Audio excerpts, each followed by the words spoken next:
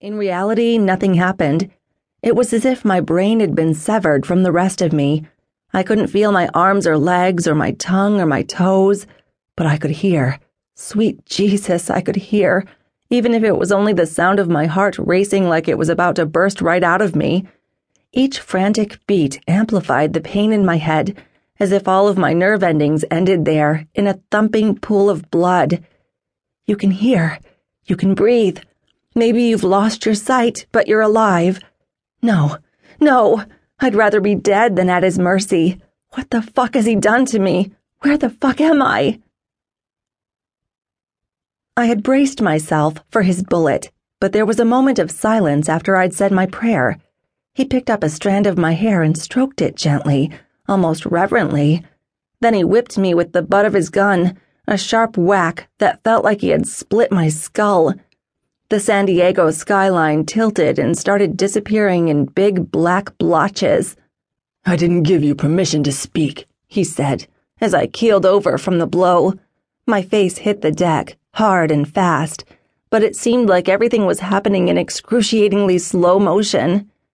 I caught a glimpse of his shoes before my eyes closed. Soft, hand-tooled Italian leather. I knew shoes, and there weren't too many of those around. Why didn't he pull the trigger? I thought as I blacked out. I didn't know how long I was unconscious, only that the question still sat with me, like a dragon at the mouth of a cave, refusing to budge, ready to unleash the fire of all the monstrous possibilities that were worse than death. Why hadn't he pulled the trigger? Maybe he planned to keep me blind and drugged and tethered to his side. Maybe he wanted to cut out parts of me and sell them. Maybe he'd already scooped up my insides, and it was just a matter of time before the anesthesia wore off. Maybe he thought he'd killed me and had buried me alive. With each passing thought, pain transformed into terror, and let me tell you, terror is a bigger bitch than panic. Terror swallows you whole. I felt myself sliding deep inside her belly. I smelled terror. I breathed terror. Terror was eating me up raw. I knew my captor had given me something, but I didn't know if the paralysis was temporary or permanent. I didn't know if I'd been raped or beaten or hideously mutilated. I didn't know if I wanted to find out. I didn't know if he was coming back. And if he did, I didn't know if this, whatever hellish state I was in, was better, safer, easier. Terror continued stalking me through the labyrinth of my mind, but there was one place she could never get me, one place I knew I'd always be safe. I turned into that corner in my head and shut myself off to everything but Mama Lou's lullaby. It wasn't really a lullaby, but the way Mama Lou sang it, soft and dreamy, always soothed me. She sang it in Spanish, and I didn't remember all the words, so I put my own spin on the meaning, conjuring up images of armed bandits and danger, although I had a feeling it was really a song about love. Down from the Sierra Morena mountains, cielito lindo, they come, a pair of black eyes, cielito lindo, their contraband.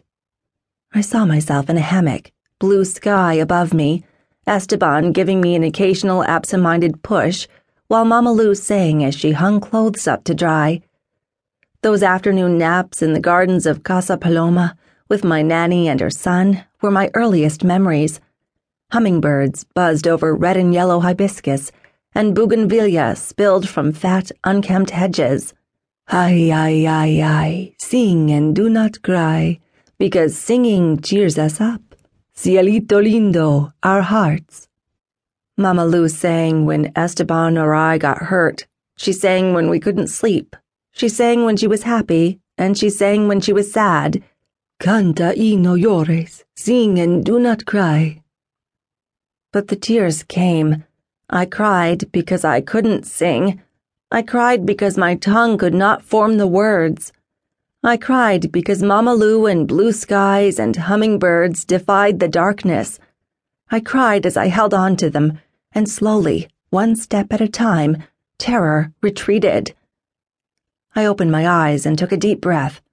I was still engulfed in darkness, but I was aware of a constant rocking motion. Maybe my senses were starting to kick in.